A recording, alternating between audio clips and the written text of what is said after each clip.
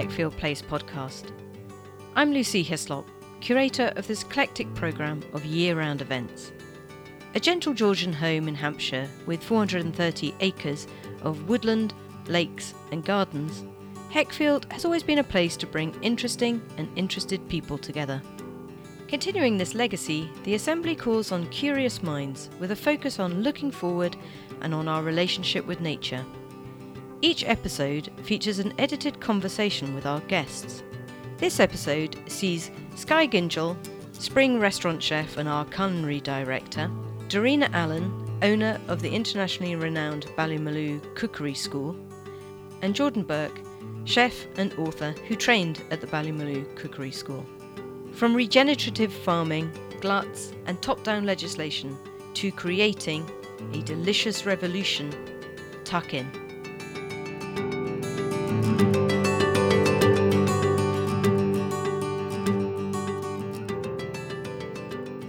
Welcome to the Assembly here at Heckfield Place. I'm Jordan Bourke and I have the absolute pleasure of being able to spend the next hour chatting away to these two incredible women. As was said previously, Skye Gyngell, culinary director here, and Spring in London. And of course, we're delighted to have Darina Allen, the best known Irish cookery writer, chef, campaigner, best-selling author. There's not a whole lot you haven't done when it comes to food over your career. So it's an absolute delight to be here with you both, not least because it was at the Ballymaloe Cookery School that I trained and where I first met Skye, and where I first was offered my first job. So it kind of feels like it's come full circle. But to dive straight in, congratulations are in order because last month was the publication of your 19th cookbook. I mean, 19 Who needs another Darina Allen cookbook? But anyway. I mean, I did think, like, at 17 cookbooks or 18 cookbooks, did you think, actually, do you know something? I'm exhausted. I'm not going to bother writing another one. No, or I've is there got always a lots drive? more I want to do before I hang up my apron. But you write them in longhand, don't you?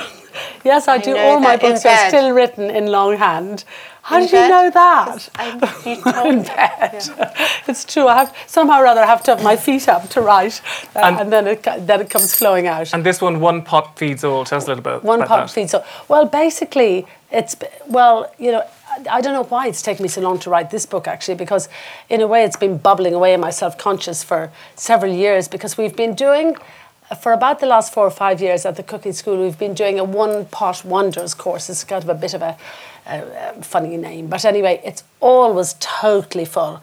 And one can see everybody nowadays with everything getting so more and more frenetic. Everybody's so busy and, trying to dash home through the traffic, grab a couple of the kids from the creche or something, dash into a supermarket, try and put something delicious on the table. And it's really impossible to keep all those balls in the air. And I dedicated this book actually to all the heroic young couples who are sort of trying to keep all the balls in the air. And I hope that because this is sort of a food that can be done in one pot, one roasting tin, one baking tray, one tray bake. I hate that word, but anyway, there are lots of good things you can do as a tray bake. And hopefully it'll be part of a solution for the many, many people who really want to put something delicious and know how important it is to try and... You see, I'm the eldest of 9 children, and I was brought up with a mother who absolutely loved to cook, and needless to say, she just looked after us. And when it was time, when they were finished from cooking one meal, it was time to start another almost. So, but the strong message from Mummy always was, well, if we don't put the effort into the food on the table or whatever, we'll give it to the doctor or the chemist. Not that we want to do doctors and chemists out of any business, but I think they're busy enough. So I was always brought up with this thing, as you were, that, the food was the thing that kept you healthy. The food is your medicine. And so anyway, it's all tied up in that. Hopefully there are some things that people will love and find. I kept thinking, I have to put this in, And my publisher's always saying, as your publishers do, only that's it, 100 recipes. Well, that can be book number 20, as if you didn't have enough. Nice even number.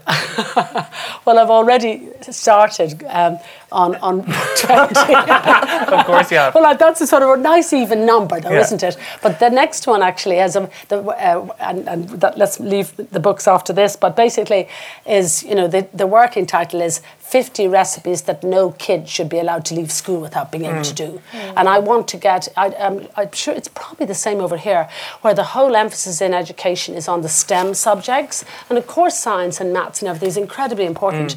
But I want to see cooking, practical cooking, re-embedded in the school curriculum. And literally at Leaving Cert at A levels, that no child, it's like in Finland, the boys, the girls, everybody, allowed to leave school before they actually can cook and have the life skills to feed themselves properly.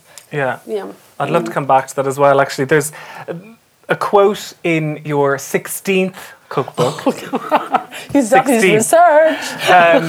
It was just curious I because can't remember what was my 16th cookbook. Yeah, I was going to quiz you on it. Which one is it? I was curious though because it kind of sums up everything that you're both about. It's in your book, Grow, Cook, Nourish, just in case you'd forgotten, Darina. It's a quote from Eve Balfour. She's the founder of the Soil Association. And she said, "The health of soil, plant, animal and man is one and indivisible." I'll just say it again. The health of soil, plant, animal and man is one and indivisible. It's such a simple statement, but it seems like despite the simplicity of it, we find it quite difficult to reconcile ourselves with that basic understanding of how we should be eating. Why do you think that is? Well, we both feel the same about this. It's all about the soil. Why is it? I mean, it's such a big problem, isn't it? That's what I always see. I see everything as it's all kind of, it's like one big knitting knot that we've kind of got ourselves into, and it's very hard to find where the thread is or where the beginning was. And I think it's, it's what you said. I mean, healthy soil equals healthy food equals healthy people, as we all know that. And I think that we have separated ourselves and divorced ourselves so much from real food, and that I don't think we really even understand what it is anymore a lot of the time. And we've talked, we had a kind of crash course at breakfast this morning, just sort of talking about it. And I think we feel very, we feel the same. I mean, I think the health of our health depends on the health of the planet. And of the soil, totally. And of the soil and of the planet in general. You know, we can't divorce ourselves from it. We are part of it, and I think we're both really passionate about. I mean, firstly, good food grown in good, clean soil tastes beautiful and completely different. But I also think I don't want to sound dramatic, but I do think that there's a sense of urgency. We have a lot of work to do, and we need to move fast. And Back in was it the 70s that when you were first at Ballymaloe House, and you were instrumental in changing it, because it's the Ballymaloe Cookery School is on an organic farm, one of the only cookery schools in the world on an organic farm, but you were instrumental in... It's probably not the only one in the world on an organic farm, but it's the school is in the middle of a 100-acre organic farm, so I think that may be... a big organic farm. But and we're so fortunate that our whole mission as organic farmers is to continue to build up the fertility of the soil, because just as Skye says, our health totally depends. I mean, on the first day of the 12-week course, I'm sure you may or may not remember this, but we do 3 12-week full-on gastro boot camp certificate courses every year, and on the first morning the students have come from all over the world, partly actually, or mostly now, because it's a non-farm cooking school, and because they can see how the food is produced literally from, now there's a term for it, the farm to the fork and all of that. But the first thing I do on the first morning is introduce the students to the gardeners, and then and the farm manager, and I say to them, this is Eileen who grew those carrots, and it took her 3 months to grow those carrots, and don't you dare boil the hell out of them when you get them into the kitchen. And then I go out and onto steps out into the fruit garden, and they're all gathered around. First day everybody feeling what's coming and all the rest of it. And then I run my hands to have a wheelbarrow full of soil, And in fact, it's humus. And I run my hands through the soil and I say, remember, this is where it all starts in the good earth. You know, this is, we're all totally dependent on these 4 or 5 inches of soil around the world for our very survival, our existence. And they're all looking at me thinking, oh my God, didn't say anything about this in the brochure. Some aged hippie on a mission or something. But I have to shock them. I don't know whether you remember that on the first morning. And then shock them out of thinking that food is something that comes wrapped in plastic off a supermarket shelf. And to think about how the food is produced and where it comes from, the breed, the feed, and all of that. And then we go down to the greenhouses, right down through the farm, the greenhouses, past the pigs and the chickens and all the rest of it. And the first thing they do is we show them how to sow a seed. And then we give them a little plant and they plant it into the ground. Ours was corn on the cob. Was it? Well done. Then I know what course you're on. You're on summer course. And with a little lollipop stick, it's like kindergarten with a name on it. And then plant it into the ground, and then they watch that growing for the next 3 months. And by the end of the course, literally the last couple of days, those cobs are ready to be harvested. And I think in many ways that's one of the most important lessons we do on the whole thing, because it really makes people realize how long it takes to grow something. And, you know, it really also brings to life the actual, people talk about, you know, food security, and you think, well, what's that? But I can tell you, when you realize that it takes 3 months to actually grow something, you realize how quickly we could not, you can't spirit food onto a shelf if there's something happens. So, and then they want to hug a farmer every time they see one. And people don't complain about the price of food anymore when they realize how long it takes to grow something. Because it's a big lesson. Skye works with Fernavero, a biodynamic farm, and it just because of the way the industrial farming and agricultural practices have developed and they're commonplace now, it can be a bit depressing looking at it now. Is there a way to combat it? How can we do that? But someone like Fernavero seems to be doing it very well. I think definitely the answer. I think a lot of the answer lies in regenerative agriculture and farming. Definitely returning to kind of smaller farms, truly biodiverse farms, which means that it's a depressing thing, but if you look at America, for example, it's largely a monoculture.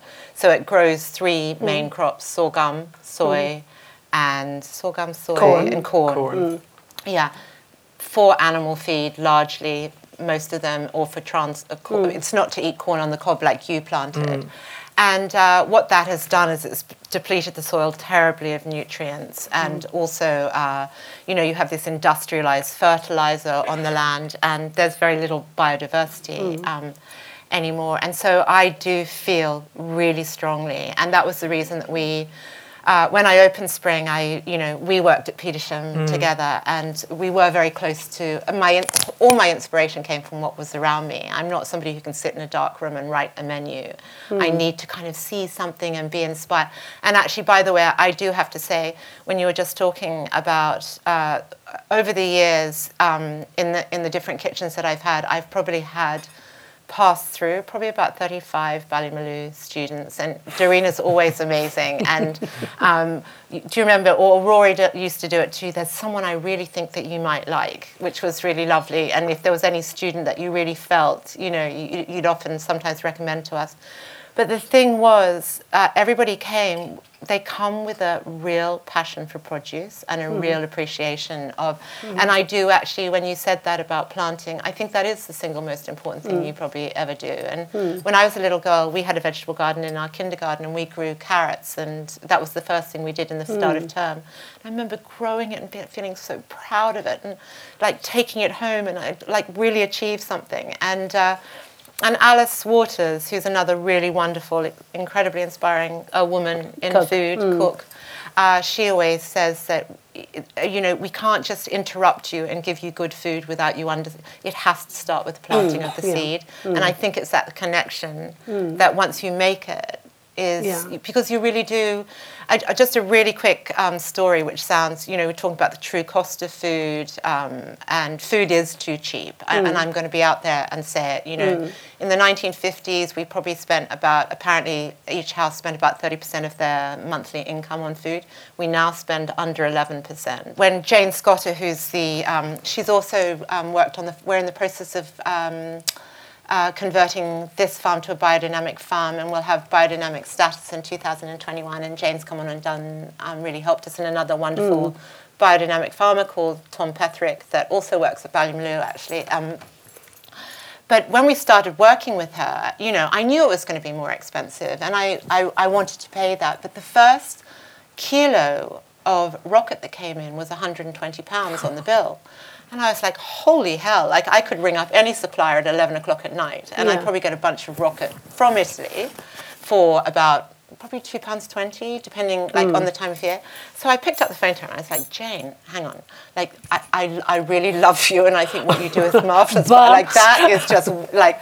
And actually, as over the year, and she was like, oh, well, I just didn't really know how to price it. And so anyway, but in the time that I've got to know her and spent time at the farm, and I've really, you know, the thing is, you plant the seed, you propagate it in the glass house, so you nurture it, and it's in a tiny little pot, and it's got to sit there for maybe 6 weeks and grow and shoot. And then when it's ready, you have to take it and dig a hole and bury it in the garden, and then you have to weed it and water it and weed it and water it and weed it and water it, and then you harvest it, you lay it perfectly, and you drive it down. It's probably 2-3 months' work, like you were talking about the carrot. Depends on and time of year, actually, by the hour, you're probably earning 20, 30p. You know, the true cost of that food probably is something around there.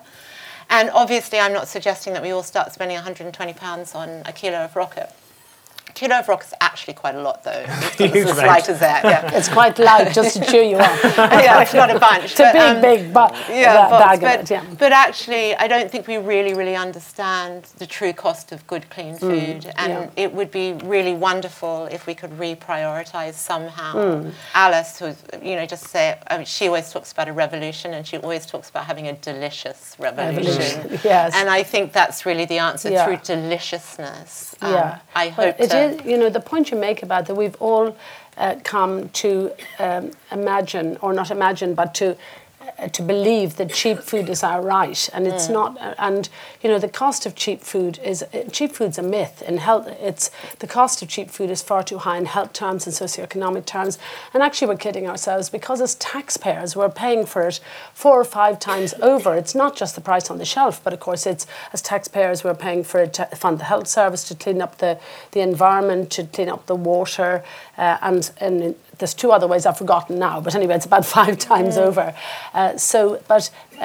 You know, it's a dilemma now. Well, also the true cost in terms of exactly what you're saying, to the health of the planet and to the health of human beings. You know, to eat food that is saturated in trans fats, corn starches, corn syrups, heavily polluted with industrialized fertilizer.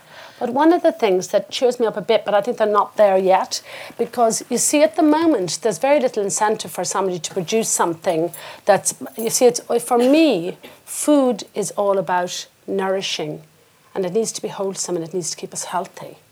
So it needs to be nutrient dense. And as a farmer, I really feel very strongly that I have a responsibility with whatever I grow and produce and sell to something that is going to actually keep them healthy rather than doing them a damage, which is what a lot of the food is doing now. And the reason there are lots of bits of research that come out all the time, one thing after the other.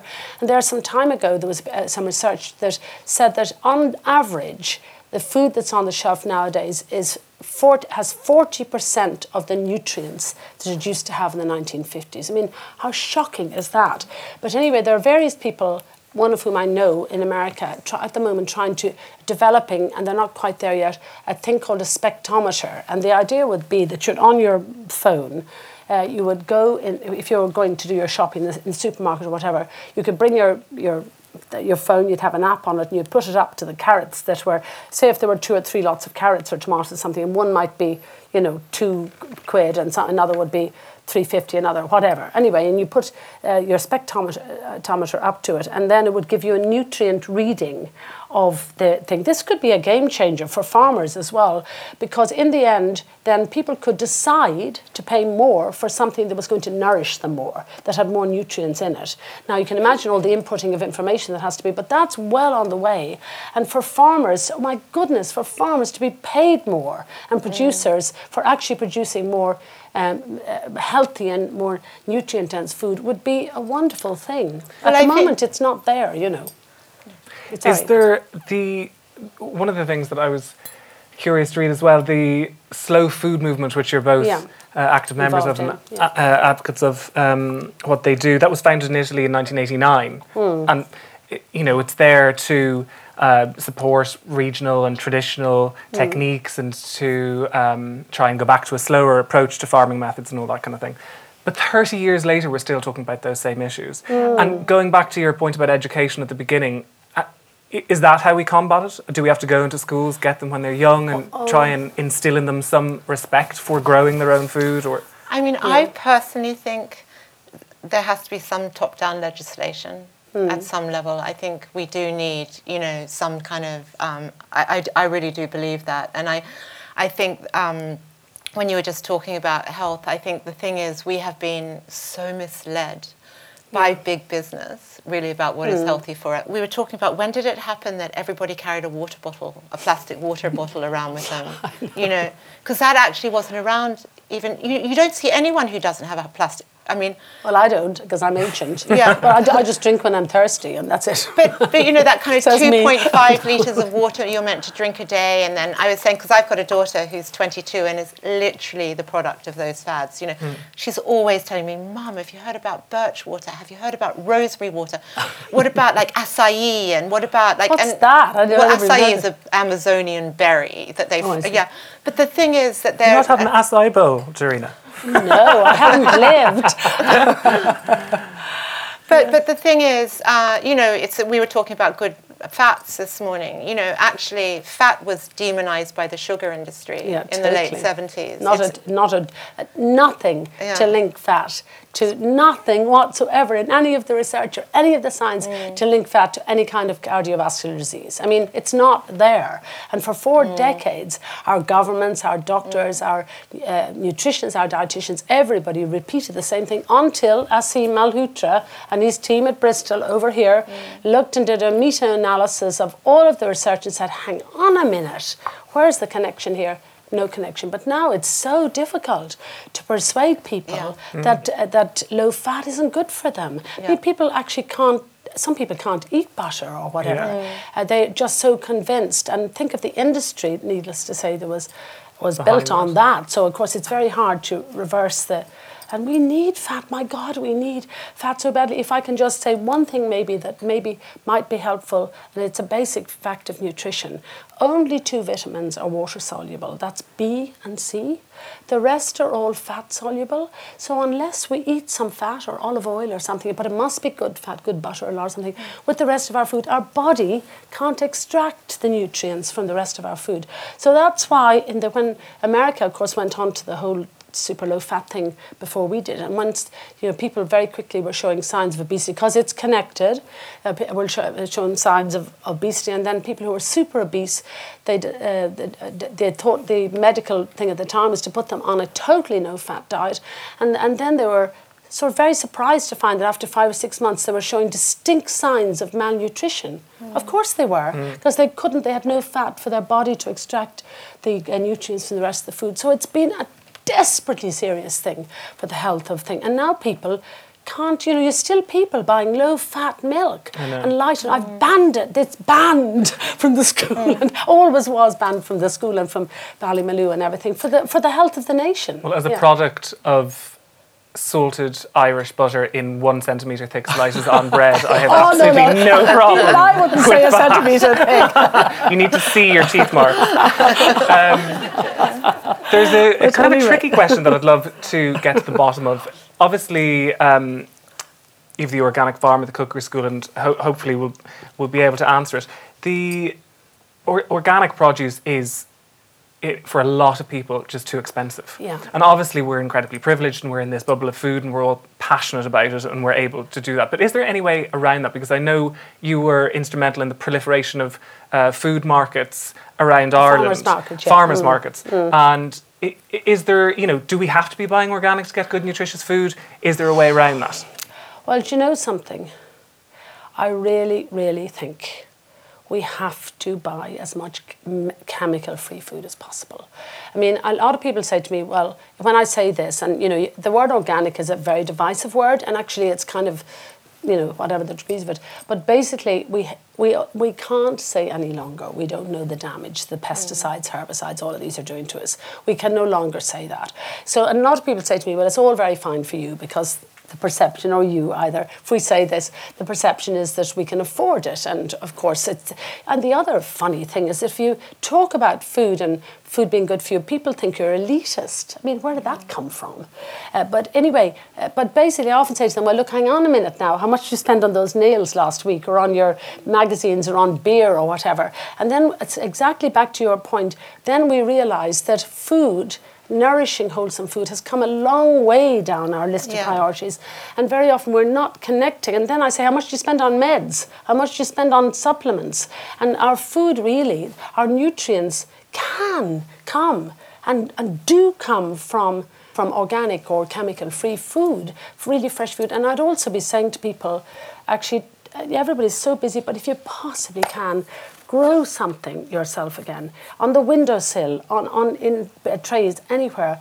But look at what's happened in the last decade or two. We've handed over complete control over our food choices to the supermarkets and the multinational food companies. I mean, what are we like? The most important thing in our lives, in our busyness and everything, and everybody is busy and it's not easy. But somehow this very important thing has come down the list of priorities, and somehow we're not, anyway, it's not easy. But the older I get, the more I realise how important that is, really. And so is it convenience? Because sometimes I feel like that is the enemy, because, if it is the case that we're going to go to a farmer's market, or we're going to go and pick up something ourselves and cook it's going to take more time. Big extra. Yes, but there's a perception also that farmers markets are much more expensive. That's not actually the case. The people that tell you that farmers markets are more expensive are usually people who don't go to the farmers markets. And if you go to the farmers market, now maybe there is exceptions, I'm sure there probably are, but basically if you go along and you build up a relationship with, now not to be misunderstood, with your stallholder at the farmer's market, but they'll tell you when there are gluts and all of that as well. And of course that's another skill, is to know how to use up gluts and to be able to use up leftovers and all that sort of thing again. The thing about growing something yourself is, my God, it's transformative as well. Back to the children. If you're sowing seeds with children and everything, if they grow something, get all excited about the little seed growing. They'll eat absolutely everything. I mean, we have 11 grandchildren. They're kind of part feral, and I mean, some of them into Beat House, they almost eat the broccoli off the plants, and they love vegetables. But you see, children, I'm sure, I don't know, I haven't any science for this either, but children have a very sensitive palate, and I'm sure basically the vegetables that have been sitting on a supermarket shelf for a week or whatever, or indeed that have chemical residues in them, I'm absolutely sure that children can taste that. But they don't know why they don't like something, because they're no longer delicious either. I mean, because nothing's ripened. I'm not surprised that people don't like vegetables if you buy them from the supermarket. I mean, because, if you ever had a mango, I grew up in Australia. Mango season in Australia. Mango I ever had was in Australia, actually. But when they're really perfumed and they're so sweet, they're these hard fruit. They don't taste like a mango. A strawberry does, with that huge white hull. Yes. Because the other thing is we don't have the varietals anymore that we used to. When you grow your own, it will taste like that. Yeah. Yeah, but also most fruit and veg are grown, for predictability, that they travel reliably. They can bounce and they won't bruise, but they're not grown for taste. We don't value food in the same way, and we do feel it's in our inalienable right not to pay a lot for food. Yeah. But we don't pay the people who grow the food for us properly either. So true. Should we make organic food cheaper? I mean, things like chocolate. I mean, if you've actually looked into how chocolate is grown, what the farmers, especially in West Africa, are paid, this child slavery, I mean, it's so shocking, and we'll pay 65p for a Mars bar. But everything, I mean, it's chocolate takes 10 years for the first pod to come. It's like such a long, you have to split it open, ferment it for days, you know, but in the sun. I mean, then you have to extract, I mean, it just goes on. And yet we think that we should be able to pay 45p. And that's got to go all the way back to the travel, the middleman. Can you imagine actually really what the farmer is receiving for that? Yeah. Nothing. Well, at the moment in general, and it's just the system to a great extent, the reality is the farmers and food producers, some of you may be in farming, are not being paid enough to produce nourishing, wholesome food. And it's very difficult to know, you're sitting there probably thinking, well, look, I'd be happy to pay more. How do I do it?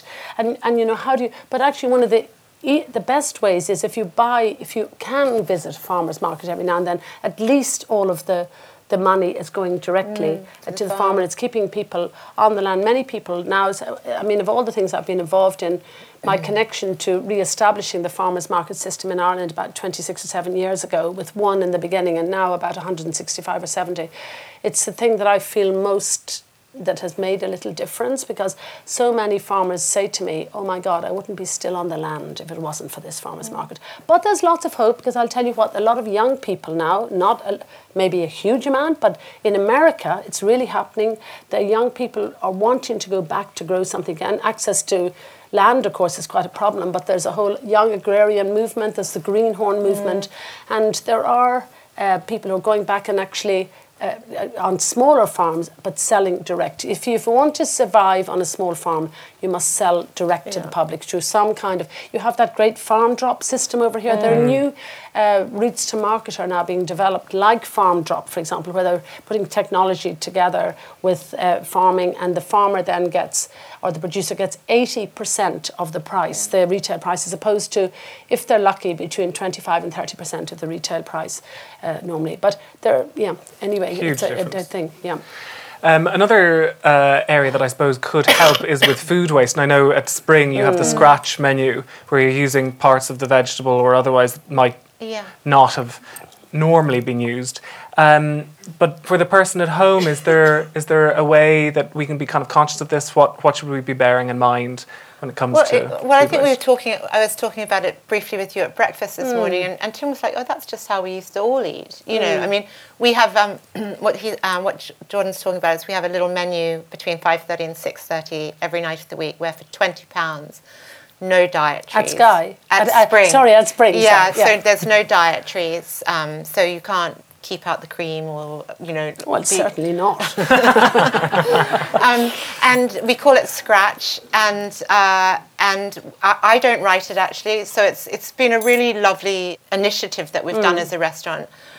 Firstly, on many levels, on an economic... Because the other thing I feel that even with my work with Fernvera, with your work with Ballymaloe, with your work with the farm, we have to find some way of making economic sense of it. Oh my goodness! Because if we don't, we don't have any chance of change, and the change can't happen because and so we used to have actually no pre-theatre crowd. Where we're located in Somerset House, we were just falling off the edge of the West End, and no one would we'd be an empty restaurant. It's a big restaurant, an empty restaurant till 7:30 at night when people started coming for dinner. So I really wanted young people to come too, and I'm aware that we're not, and I'm unapologetic that we're not. You know, like it is I suppose an expensive restaurant, but I don't apologise for that because of the producers and the suppliers that we use, and but I really wanted young people to be able to come, or anybody to be able to come, or to come 3 nights a week if you wanted to, and actually we noticed it came from the gluts really because you know. Everything just tumbles onto you, doesn't it, when it comes? You know, strawberries just tumble in the door, raspberries come, you know, I mean... In the summer, they have this wonderful bounty. Kilos and kilos and sort of, you know... And so I thought, well, I wanted to take more from Jane. And we had an offer where we'd take all the imperfect things, because she's such an artist that she didn't want to send us anything that was less than perfect. We said, well, take everything that you've got. And, well done. And then what we do is, we have a rota at work, and I'm quite controlling about the menu, and so I just say, you guys write it. And so we have a rota, so everybody from throughout the whole kitchen, whether you've just come in or whether you've been there for quite a long time and you're quite senior, gets to write the scratch menu, so you can reflect. We have a shelf. I always think it's like the Ready Steady cook shelf. It's called Scratch downstairs. We keep all our peelings, all our buttermilk, all our potato skins, all our fish trim. We just have one shelf, and you just go down there at 4 p.m. and you write the menu.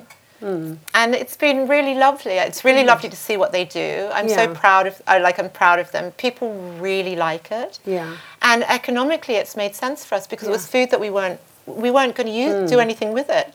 So actually, it's brilliant. And what a strong message as well. Really great. And it's really nice. It's really nice, and it's actually it's probably of all the things I've ever done, it's the thing that people have been the most receptive to. Brilliant. Yeah. Well, you'd probably remember, Jordan, that at the cooking school we have, because we're in the middle of a farm, we also have hens. And so in every kitchen there's a hen's bucket. So when the students are cooking in the morning, peelings and all that sort of thing, the first thing they think is, well, does it go into the stock pot? And if it doesn't qualify for the stock pot, it goes into the hen's bucket. But nearly got eaten alive by the hens going down that bucket. For the best fat hens, I think. But also, we every day at the menu, at the cookery demonstration in the afternoon, and then the following morning they cook what's has been demonstrated the day before. But we look and see what's left over from lunch, and then there's always a how to use leftovers in a delicious way, almost on every single class. And I mean, you're talking about peelings. We can't put the potato peelings into the stock pot because potato soaks up flavour rather than giving it out, and the hens don't much like the potatoes, although of course then it goes from what the hens don't eat then goes down to be composted, actually. So it's a full circle which goes back onto the soil to make the soil more fertile and all of that. But basically the hens don't much like raw potato peelings, so we deep fry them. And they're super delicious, absolutely super delicious. And you sprinkle them with whatever. And so there's a million. But actually, back to, for 1 second, to growing something yourself, I can tell you, if you sow a seed and wait for it to grow into something to eat, you won't waste a scrap of it. Yeah. And this is one of the other serious things about the very cheap food thing, is easy come, easy go. And again, it's part of, I kind of have these skills from being a child. I'm 71 now. There's some advantages to being ancient. And that's one of them, that automatically I grew up in a house where, and indeed when I came to Ballymaloe with my mother-in-law Myrtle, last thing she did every evening was go around the fridges and say, well, look, we'll use this for lunch, tomorrow we'll do it and make it into this. So we all learned how to make delicious things out of little leftovers of this and that. But I think, I grew up and my father was obviously a child during the war, just after the war in Australia, and he used to always tell us the mind, yeah. Yeah, well, he always used to tell a story. There were they were a family of 6, and my great-grandmother lived with them.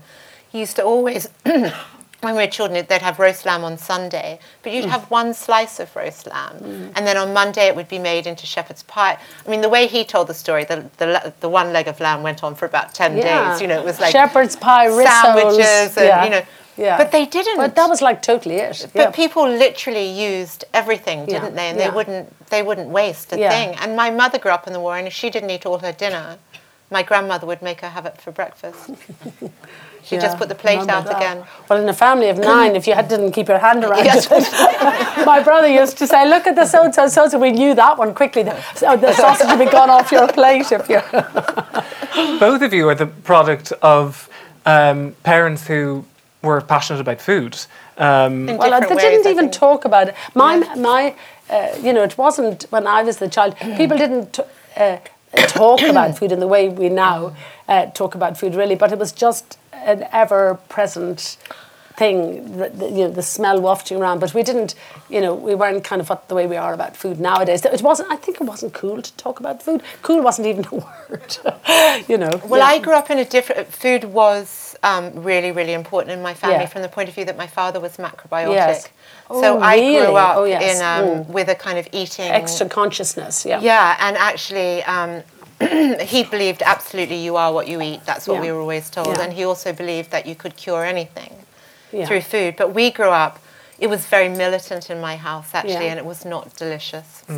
Yeah. So it was brown food. And, Yeah. you know, we'd have for breakfast, you know, porridge with umeboshi plums. And, I mean, it's actually a traditional Japanese way of eating, which is tumen, jojosawa, and mishakushi. I mean, I grew up with it steeped in it. And but actually, what's so interesting is it's eating within a 500-mile square radius. It's eating 60% grain intake, very few deadly nightshades.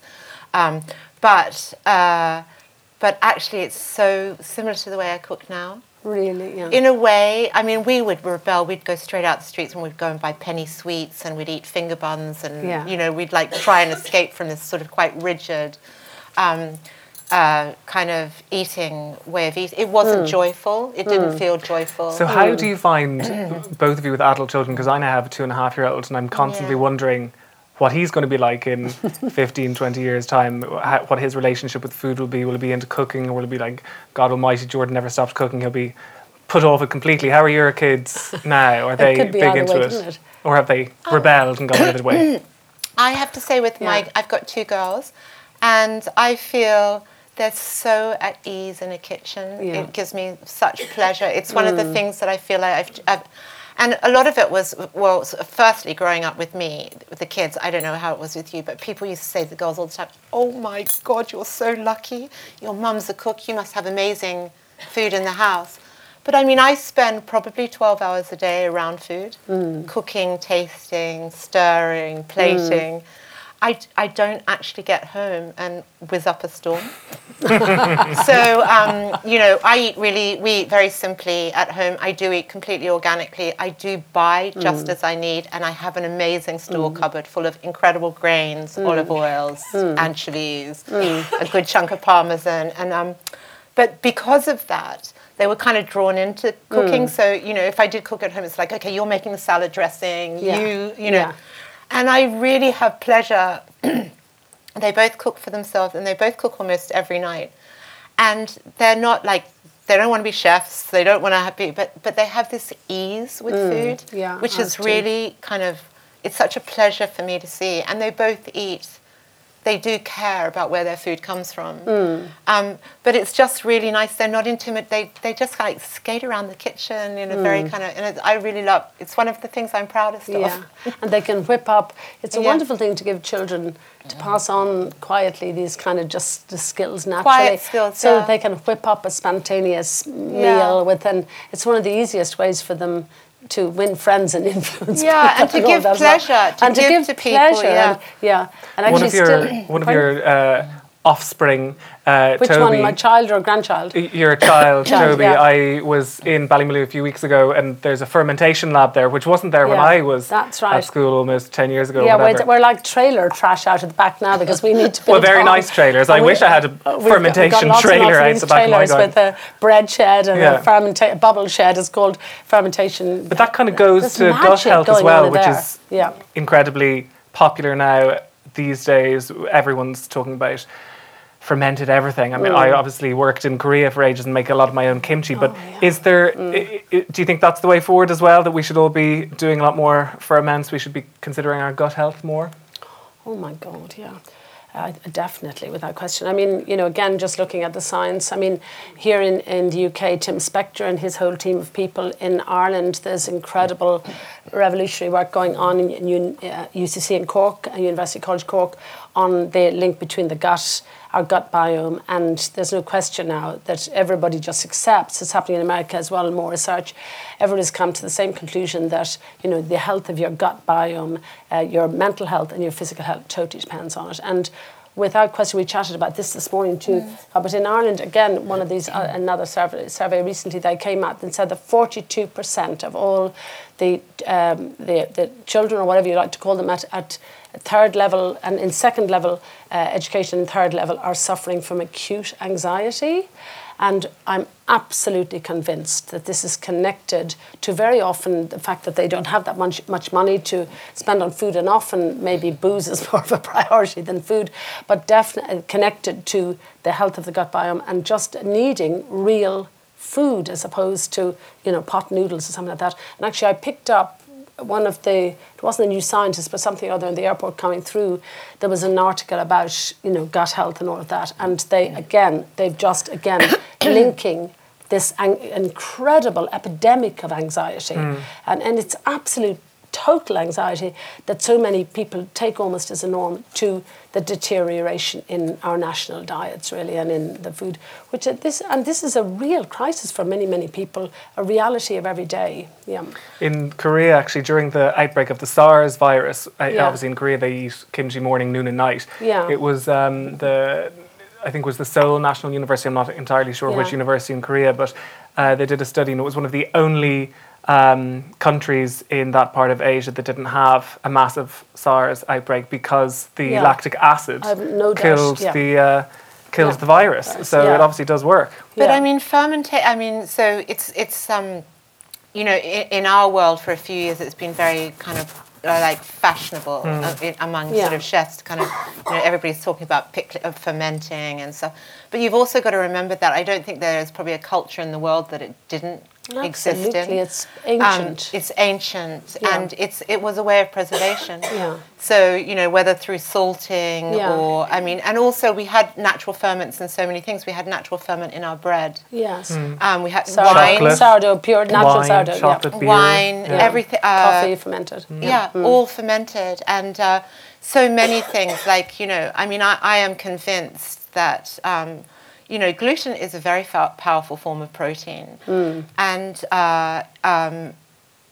so lots of things happened around the sort of 50s when you were talking about Bakelite and things like that. But we also had something called the Chorley Wood method of making bread, which was a revolution for everybody because it meant that you could mix, knead, rise, bake, slice, and pack it in 4 hours. Yeah. And so, real breads, as you know, and Tim knows, it's a 24-hour process. 48-hour fermentation process, And it's a kind of living, live, bacteria that you're creating through a natural fermentation, mother. So I think we've lost it we used to get it in so many places, and now we get it in very few places, and plus we were talking about this morning, like all the antibiotics and stuff like that. We have, I don't remember, and I don't want to be controversial, but I do not remember when I was younger, nut allergies.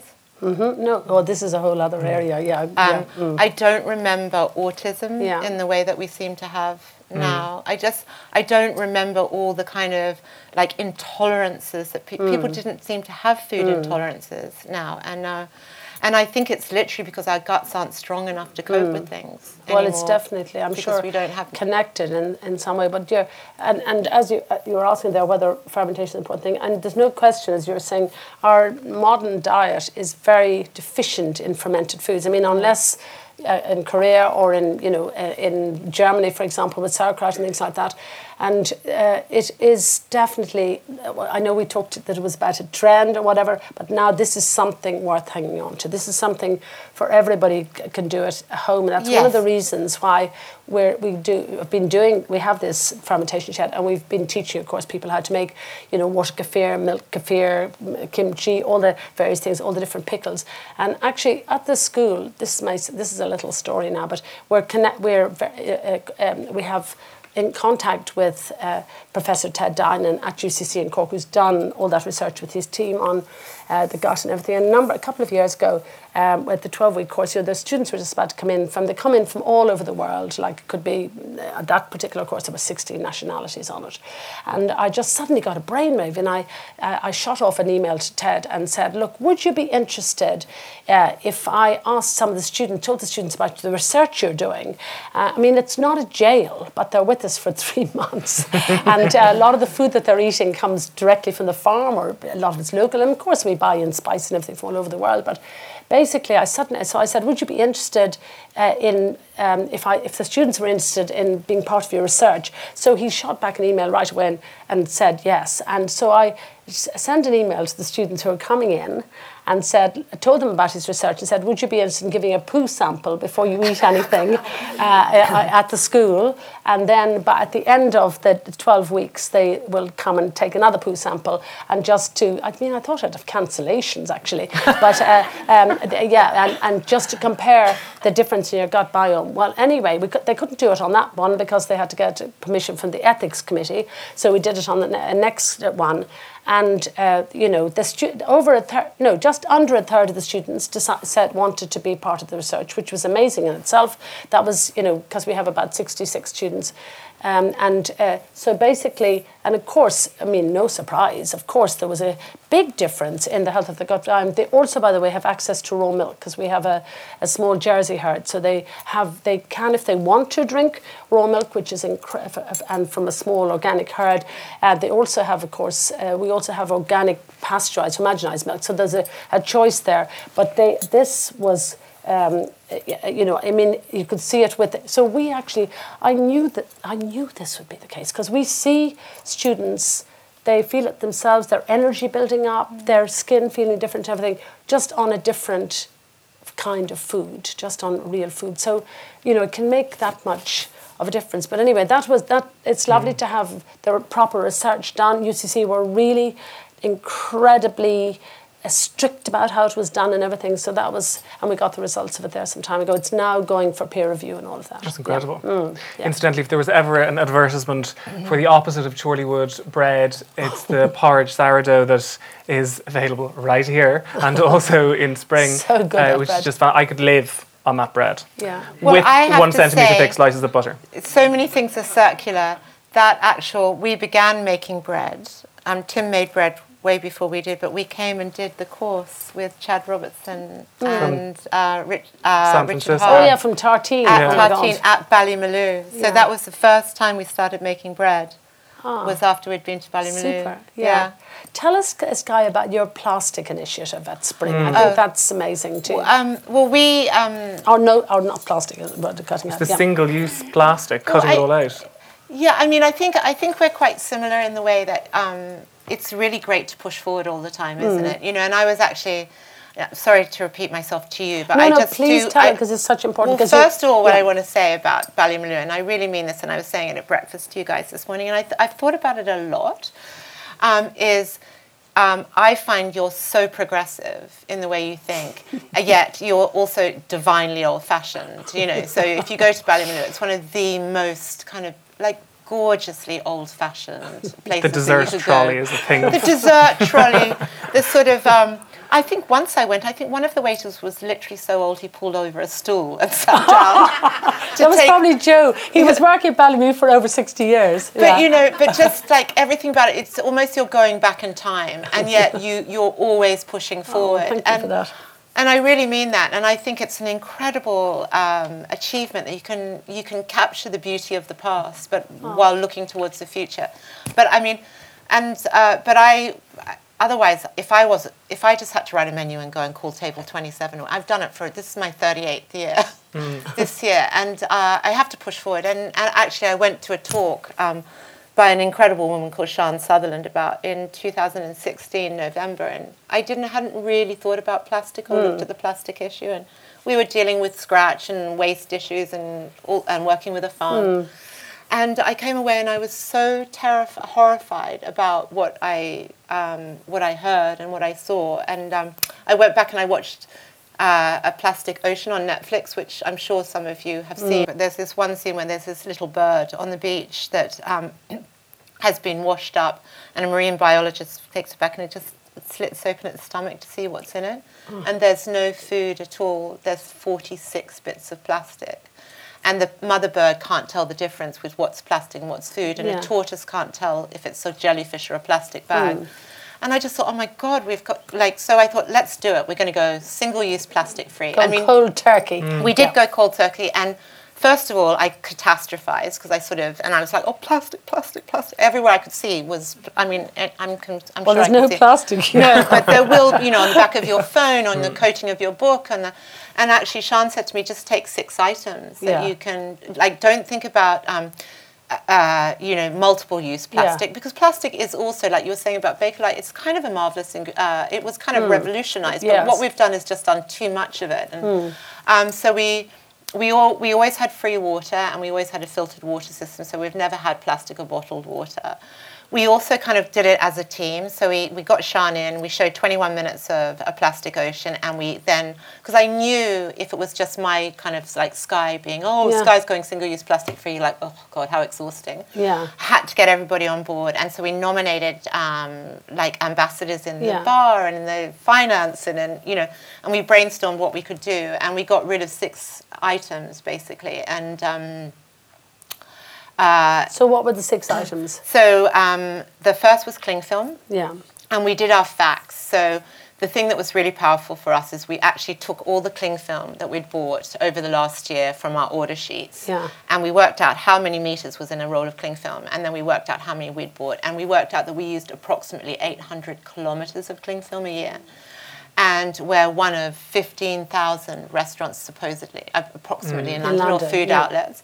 And so if we don't use sous vide cooking, or we didn't use that much cling film apart from, you know, covering things. That was 12.5 million kilometers of cling film in one city, in one part, in one country in the world. So we just went cold turkey. We spent £1,200 on changing. We bought lids for all our gastros.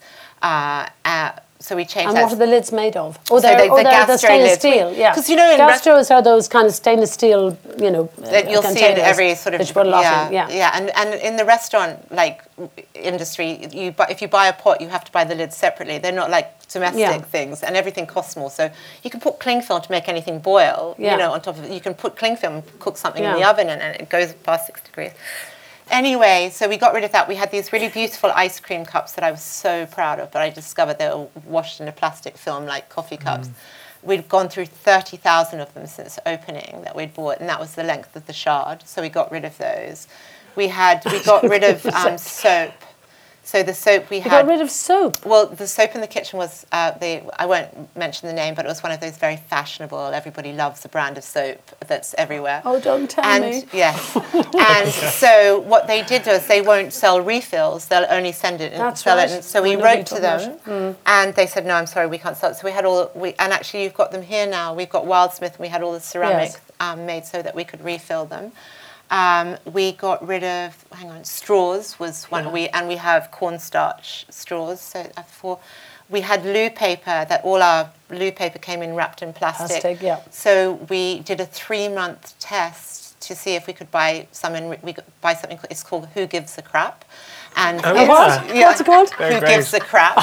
And it's recycled paper, and then they bring it all in paper. So we don't have the big things of plastics. The hardest one for us was plastic garbage bags, and we did a bit of research into it. And we don't use biodegradable because they all end up in landfill, and as soon as anything ends up in landfill, it won't degrade. It won't ever break down. So if you had a nappy from Henry VIII's time, it would still be a perfect nappy if you went into landfill. So there's an image. So we use recycled, and I think the next thing we really have to do is, because I know in London everything seems to, you recycle it meticulously, and the garbage truck comes along and it all goes into the same garbage. And, you know, so and it was really fun. It was really good to do. We really enjoyed it, and it's good to feel good about what you do, isn't it? You know, you'd also, I think it would be really good to share what you shared with me earlier about how much plastic from the time we're infants that the children and everybody are all, exposed to. And I mean, about dummies and everything. I was like, repeat that, because there was a word that I hadn't heard before, which is which is what is the poison that seeps into you from plastic. So I was just talking to Sian the other night, actually, and she'd just come back from they'd gone to a conference, and they say a lot of kind of, I can't remember the word. It's the autism that you get around the age of 6, and it's called. It's not regressive autism, but it's the autism that you're not born with. They say it's because it's all the plastic that children have around them. So whether it's a nappy is plastic, dummies, children's toys, plastic spoons, plastic everything plates. You're handling, Yeah, but also, I mean, really, there isn't we really shouldn't eat fish at all at the moment. I mean, because we have completely, the oceans are completely wrecked up. And I mean, there's very little sustainable fish when I start to look into it. But there's no fish anywhere in the world that you can eat that isn't contaminated with plastic. So they have a very high level of fluoride in it, and so that's our own personal health is suffering definitely, but also just the health of the planet because of plastic. So that's what I meant when I said in the beginning the wool ball that I keep on seeing in my. We can't deal with good food without dealing with plastic. We can't deal with personal health without dealing with industrialized agriculture. It's a great big mush of a problem that we've created. No, but do you know what I mean? I know what you mean. Yes, there's so many things that are all interconnected. That are really interconnected. Well, there's not so many advantages of being ancient, but I'm 71, and we were just talking earlier how maybe none of the rest of you can remember this, but I remember life well before electricity for a start. And I also remember life without plastic, before plastic. I mean, nowadays it's almost inconceivable to have that there was a time when there wasn't plastic. I remember the excitement when Bakelite came on, and I remember going into our local big town and Mummy buying a little picnic set with, remember those little cups and the Bakelite cups and so on that you could get. And then after that, plastic. But now it's so hard to think about. For a lot of people, they can't even conceive a world without plastic. But yet, once we start to break it down, we can all do, I suppose, little things and so on. And then the other advantage of not remembering life before electricity is that, of course, before electricity, I was 9 when electricity came to our village in a small, in the middle of Ireland, and I remember the excitement and everything. But then before that, there were no fridges or freezers or anything, and you knew how to judge when food was safe to eat by looking at it and smelling it and tasting it. And I always used to say to the students when we were talking about a forgotten skill that, if you could hear it, it was time to throw it out. But now I can't even say that with all the fermentation because everything bubbles and everything like that. But basically this is another, and this all goes back into the food waste thing, of course, because so much of the food nowadays, if you go by sell-by dates, best before dates, all of that stuff, incredibly conservative for a start. And the more we throw out, the better. The people, the multinationals like it. Really, we're playing right into the hands of it. But it's so important to try to relearn that skill as well, because people are scared of their food now. They're scared. I remember when I first came to England, and it builds up your antibody level. I got married, and I went to the country and where my parents-in-law lived. I remember having cheese at dessert, and I remember my father-in-law saying, "Oh, goody, it's crawling," because it was so like. Right. Yeah. And just that thing we were saying about plastic and water. I mean, what big business decided that we had to pay for water? Well, and that plastic water. Clever bottle. big business, I'd say. Yeah. It's the tip of an iceberg. We could talk for hours. I'm just conscious a little bit of the time, but it's been an incredible privilege to have access to your minds, to hear what you both have to say. I'm sure they'll all agree. But just curious to end on. Because you'll be... We have to end on a very positive note. Well, this somehow. is it. Yes. You're both role models to so many people, including myself. And I just wondered who your role models were, whether alive, dead, still working, not, who they might be, and who else we might read up about and learn from. Oh, well, yeah. Well, I mean, my mother was really an extraordinary woman. She was my father died when I was 14, actually. So in a way, it took me quite a long time to realise how extraordinary she was. And then, of course, you never know in your life what's the little thing that's going to change the rest of your life. And the next thing was actually my path crossing in life with Myrtle Allen, who became my mother-in-law. So they were both very inspirational women and had very similar philosophies. And then, of course, there are people like Alice, whom we've both mentioned, and Vandana Shiva is another person who, my goodness me, how amazing is she? So there continue to be many wonderful role models. Yeah. Skye. I mean, I would definitely echo Vandana Shiva, Alice Waters. Absolutely. I mean, absolutely, you are a role model for me, and I've always thought that. No, this is a mutual admiration club. No, but I'm totally inspired by your energy, by your commitment, and I want to say, I think, no, truly, but what I also want to say is, I know we've talked a lot of things that might have sounded quite depressing around food, but I would love to say that I adore cooking. I love it. It gives me so much pleasure, and it's a really beautiful thing. And so, I just suddenly thought, gosh, we talked about all the things about in the food world, but I mean, the thing is that, you know, for me, it's I honestly still dream about it when I go to sleep. You know, it's been the thing that's given me the most pleasure in my life, is to actually stand over a pot and stir. You know, and it's such a way of spreading love too, isn't it? It's such a way of, it's such sharing. A kind of primal way of kind of giving. And I think probably just as, you know, I've certainly gotten older, and probably I can't speak for you, but as you, I think it's just you. I remember Alice said it to me about 10 years ago. I was having a conversation with her, and I was just completely immersed in food and like the next like menu and how beautiful could that plate of food be and how would people receive it. And she said to me, it's time to raise your eyes above the stove. And look at the bigger picture. Wow. And I think that probably happens as you get a bit older, don't you? You know, it's that kind of bit, what legacy can we leave to the industry that's given us so much joy and pleasure? Yeah. Well, you'll both already have incredible legacies behind you, so it's incredible to have had you both here. Thank you both so much for chatting to me. A round of applause from everyone, please. Oh, thank you for coming. I know we were probably supposed to have some questions. I don't know whether Lucy... I'm here. You think we have time? Yes, just for probably time just for a few quick questions. Yeah. I'm Henrietta from Peapod & Co. Darina, how do your gardeners or your greenhouses keep up with the trend with food? Oh, well, in a way it's easy because we have beautiful soil, and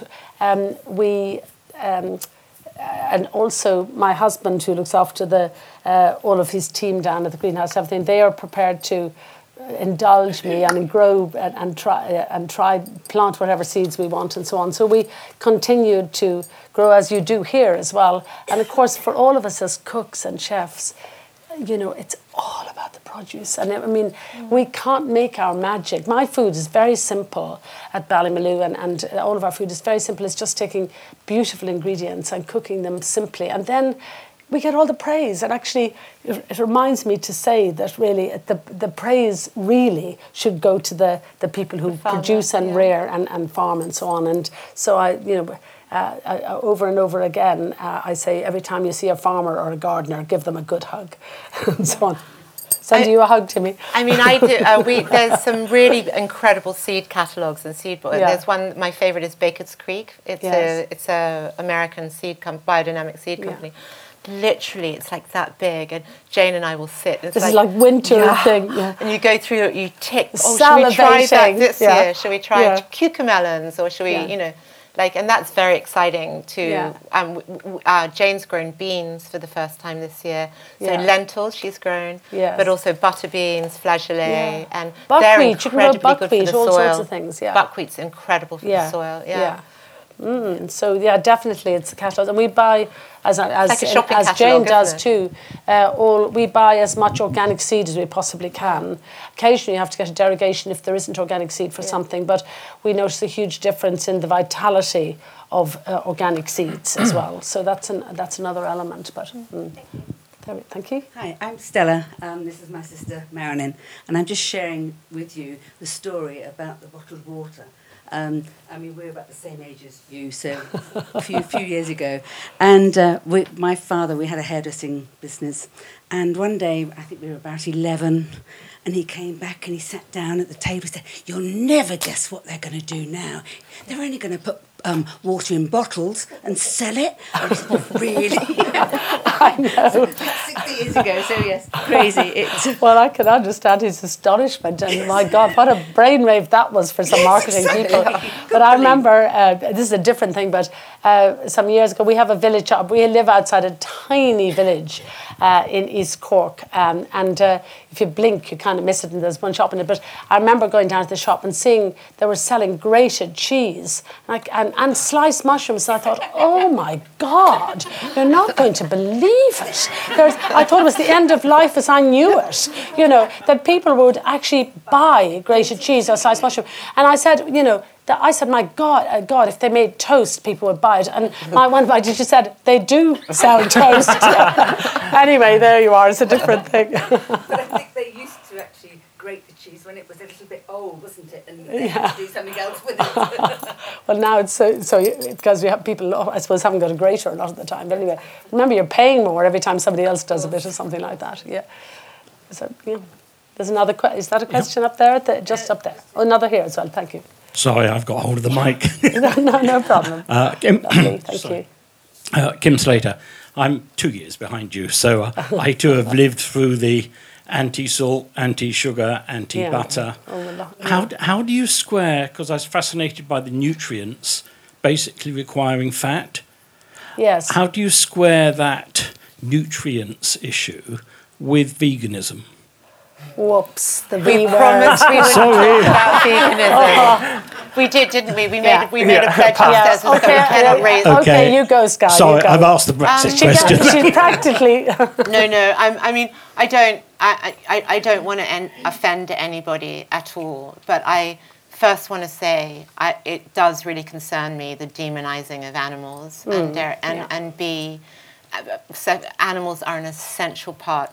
Tim, of healthy farm life. And building up the fertility of the soil. Yeah, and if you think that just by eating vegetables that have been grown in monocultures without biodiversity, with heavy-duty chemicals and fertilizer on them, that you're going to do anything at all to help the planet, you're very mistaken.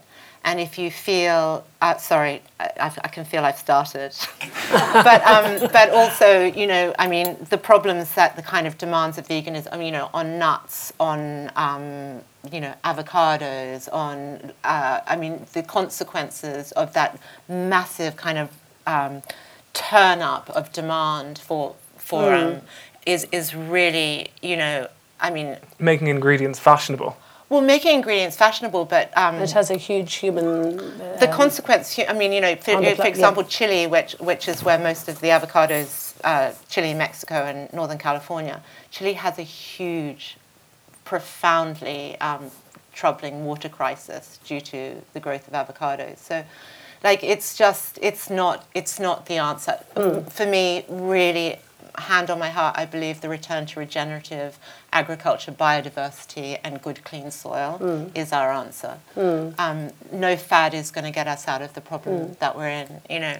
Sorry. And there, I completely agree with you. There are also, I have two other concerns. First one was there is really no question that we have been eating probably much more meat than we need. Absolutely. But when we're talking about, we all, I think, agree at this stage, to you know, eat less and eat a better quality meat, and nobody can under any circumstances justify or condone the way a lot of chickens and pork and pigs are reared, under no circumstances, and it is.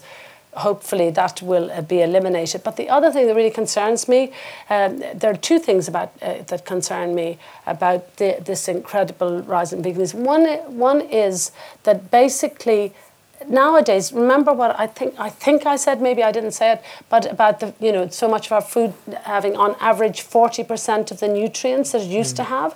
Well, in that case, for most people, the reality of shopping for their food is going to the supermarket and so on. So if you take that as, maybe we're lucky that it's 50% or whatever, basically, well, then if you're just living on a plant-based diet, it's really hard to get enough nutrients to keep you healthy. Of course, you're going to need vitamin B12 as well, which comes, by the way, from animal sources, apart from one rare algae in Asia. So there's also that worry that, and also, I know we have 11 grandchildren actually, and one of our grandchildren, Willow, a lot in her class, she's about 17 or 17, I think, and I've always been numerically challenged, so I'm very bad at remembering ages and things like that. But anyway, she, a lot of her friends are, of course, terribly concerned, as we all are, about climate change and the rest of all of that. And they think the best thing that they can possibly do is to become vegans. And this is, you know, the so misguided in my opinion, on many ways, because but they're doing it for the very best possible reasons, and this is really difficult to argue with them. And I'm so about worried. Education, yes, though, isn't it? It's totally about education. And I don't know how many of you have heard of the Weston A. Price Foundation. It's just to look it up if you want to. But anyway, this conference I went to last year in the North American in Baltimore. Nearly 1,000 people at this conference. You know, the Weston A. Price has optimum, guidelines for optimum nutrition. It's the sort of a long story. He was a dentist originally. I won't get into that now. But if you remember Weston A. Price and the podcast Wise Traditions, it's really worth looking up. But anyway, at that conference with nearly 1,000 people at it, between a quarter and a third of the people who attended that conference were vegans, desperately trying to recover their health, to cling on to the Weston A. Price Foundation suggestions for optimum nutrition. And it was really, really frightening, actually, but also very, very interesting. And it's very militant, as you know, so it's very hard to say I've decided not to be. And it's not to say, for 1 minute, I think it's really important for us to say this too, that people can, of course, be very healthy on a vegan diet, but you must have access to nourishing, wholesome food and a lot of it. Otherwise, ultimately there'll be health problems apart from anything else, not to speak of if everybody in the world went vegan, the diminishing fertility of the soil to the point would absolutely affect the planet. Yeah. Sorry, a long answer to your question. There we are. Claire Phone here. I was under the impression that our soil is so nutrient depleted post-Second World War with Dig for Victory. So how nutrient dense is our, if we had growing vegetables in our own gardens, I don't know how good the soil is. Is it good?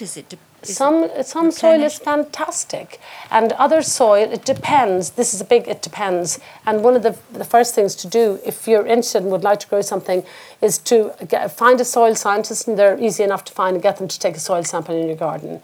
And then the other thing that's important if you're going to grow something is to know what type of soil you have, apart from the fertility of the soil, is to know whether you're on acid soil or whether you're on limey soil, because that will dictate what you grow.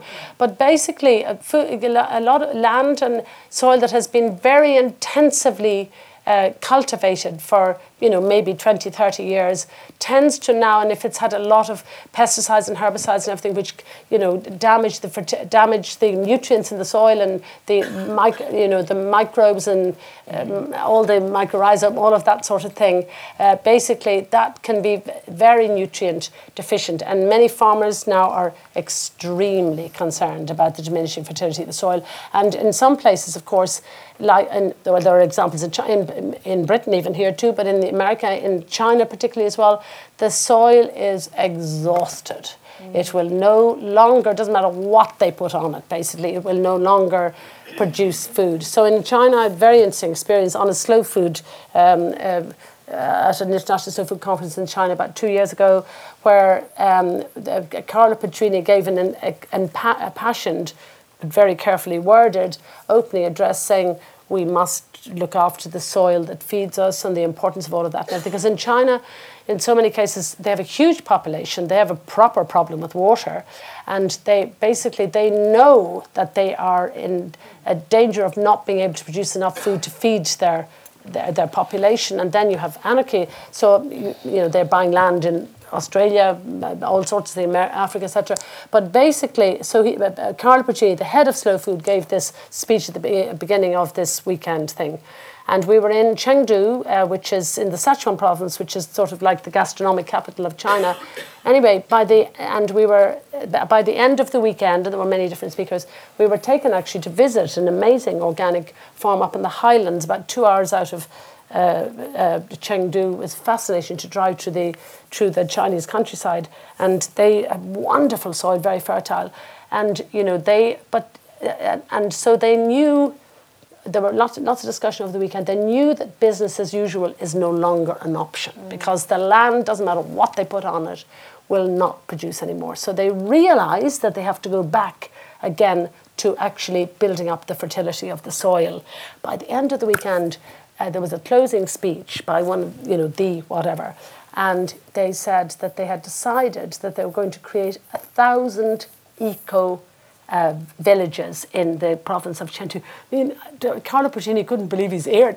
It was like mouths hung open because, I mean, you're delighted to think that, you know, that there would be some change, but basically, I'm sure they had been thinking of it anyway because their backs are to the wall in many cases. But basically, for 1,000, but you see, in China, you can say to a farmer on Friday, you know, if a farmer's conventional on Friday, you can say to them, you're organic on Monday, and you'll get on with it. So but anyway, that was a big, but it was interesting that they realised, so many people said, we know we can't keep going on with business as usual because the soil is getting more and more depleted and so on. So I don't know, was that the answer to that question? I don't know, but anyway, there we are. But don't be depressed because I don't know what state your thing is, but I think it wouldn't be fair. It's not right to say that the land is fully depleted after digging for victory, because land can, you know, if it's looked after and all of that, and if you continue to feed the soil, how do you feed the soil? You feed it by making compost, and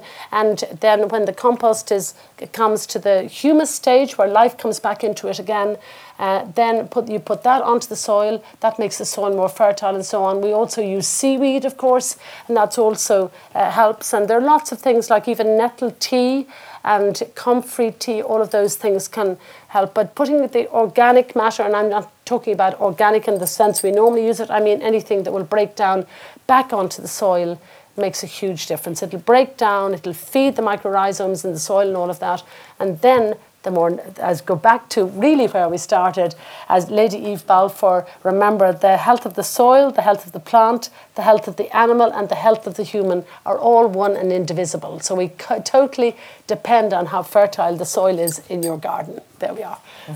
Good. I'm sure I speak for everybody that I certainly feel incredibly nourished for this talk, and that was a beautiful full circle. So please join me in thanking Skye, Jordan, and Darina. Thank you very much.